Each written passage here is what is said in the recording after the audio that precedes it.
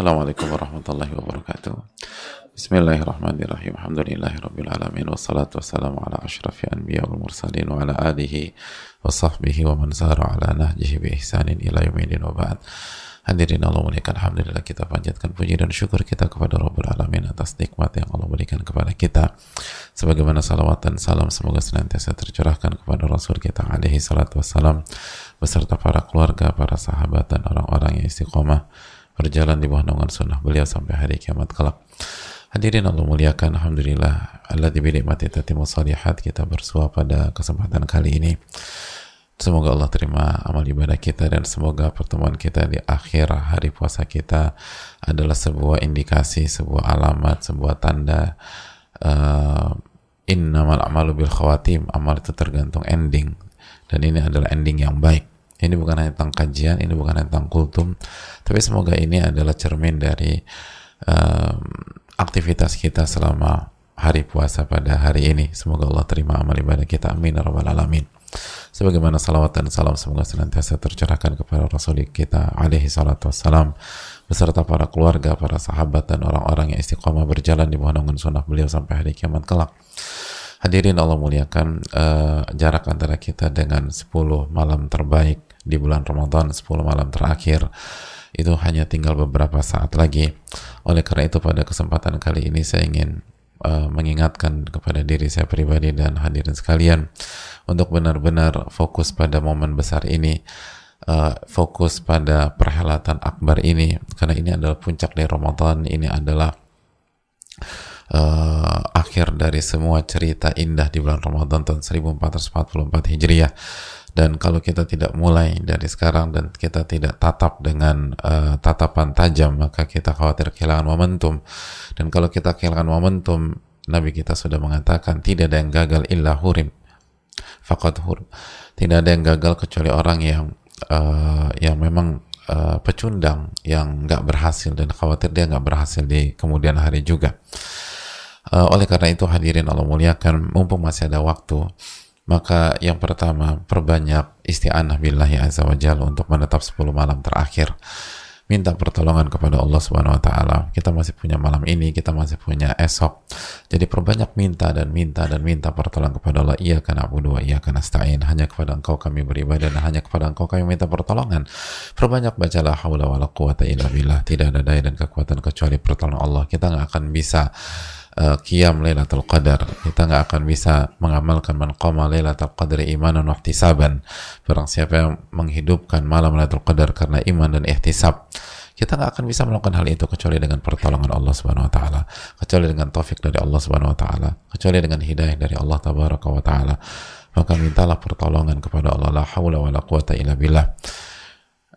Tidak ada daya dan kekuatan dalam menyelami hari-hari dan malam-malam nanti kecuali dengan pertolongan dari Allah Tabaraka wa ta'ala.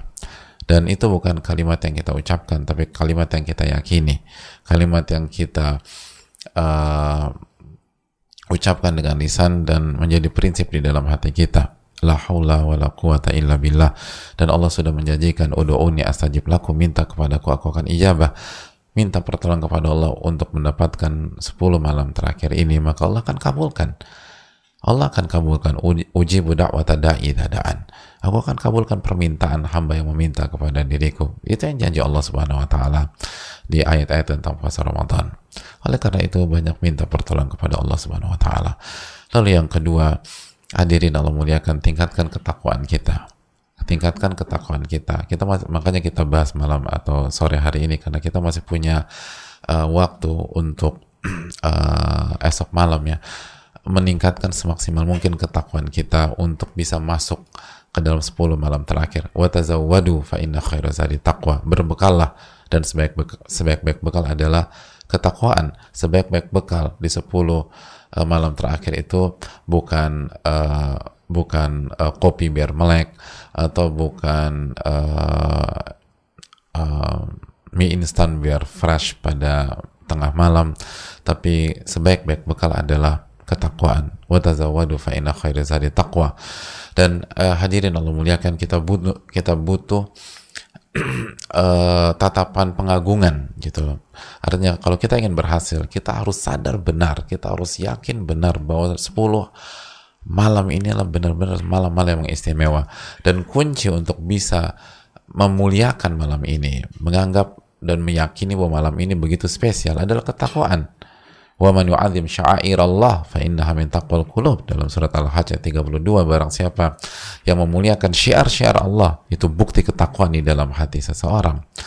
Jadi kita nggak akan memuliakan syiar Allah, kita nggak akan memuliakan malam yang mulia, kita nggak akan memuliakan tempat yang mulia, kita nggak akan memuliakan orang yang mulia, kita nggak akan memuliakan momen-momen mulia, kecuali itu bukti ketakwaan yang ada di dalam hati kita. Maka pemahaman terbalik atau mafhum mukhalafah atau dalil khitab dari pendalilan ini, apabila takwa kita menurun, apabila takwa kita melemah, maka pemuliaan kita pun akan melemah. Dan begitu pemuliaan kita akan melemah, maka kita akan mudah ngantuk, kita akan malas, kita akan mudah terdistract, kita akan gampang ngobrol, kita akan gampang menyibukkan malam-malam itu dengan kesibukan yang nggak jelas. Dan sebaliknya, kalau ketakwaan kita kuat, begitu kita masuk di malam ke-21, maka kita akan memuliakan, kita akan mengagungkan, kita akan membesarkan malam-malam ini. Dan ketika pemuliaan kita kuat, maka kita akan lebih terjaga, kita akan lebih fokus, kita akan lebih bersikap tegas kalau ada yang mau mengganggu, ada yang mau menggugat, atau ada yang mau memalingkan konsentrasi kita, mendistract kita. Kenapa demikian? Karena kita yakin bahwa ini adalah hal yang sangat istimewa.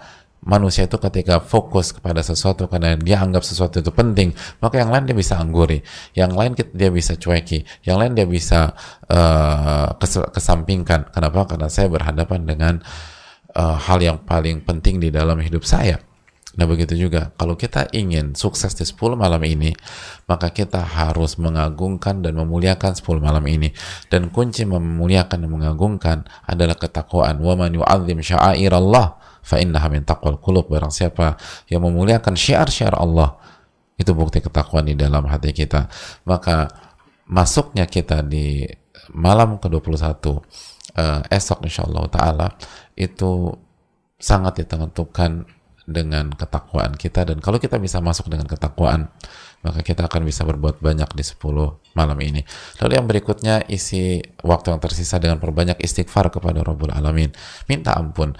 Oke, ini bulan Ramadan, kita tahu banyak di antara kita maksiatnya minim, tetapi minim itu bukan berarti tidak ada sama sekali.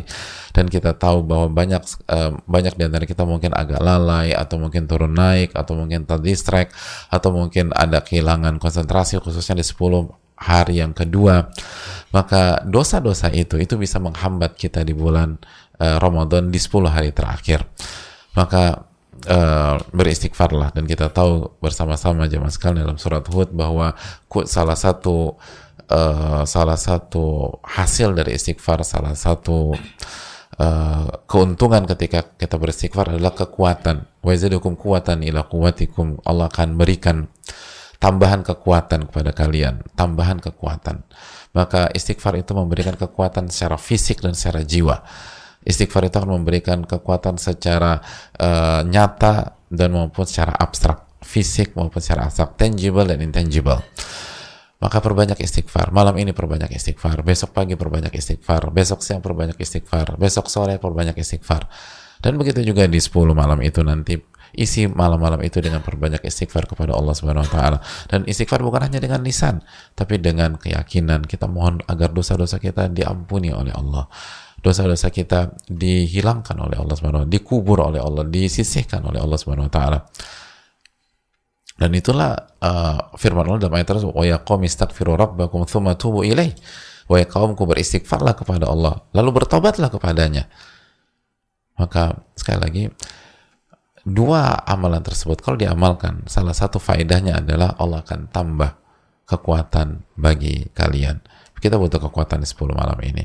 Kita butuh kekuatan dalam qiyamul lail, kita butuh kekuatan dalam tarawih, kita butuh kekuatan untuk menambah bacaan Al-Quran kita. Kita butuh kekuatan bagi barang siapa yang punya program qiyamnya itu 1 juz, bahkan ada mungkin 2 juz. Maka solusinya adalah istighfar. Perbanyak istighfar. Kita masih punya waktu untuk beristighfar yang maksimal. Maka jamaah sekalian, mintalah terus pertolongan kepada Allah Subhanahu wa taala. Dan sekali lagi, yang pertama, banyak minta pertolongan kepada Allah. Lalu yang kedua, muliakan 10 malam ini, dan muliakan itu sangat berkaitan dengan ketakwaan kita. Dan yang ketiga, perbanyak istighfar dan taubat di waktu yang masih tersisa. Maka Allah akan kabulkan janjinya. Innallaha la yukhliful mi'ad.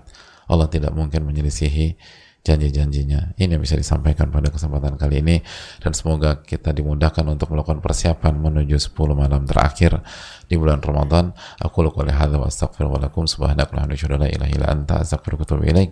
Assalamualaikum warahmatullahi wabarakatuh.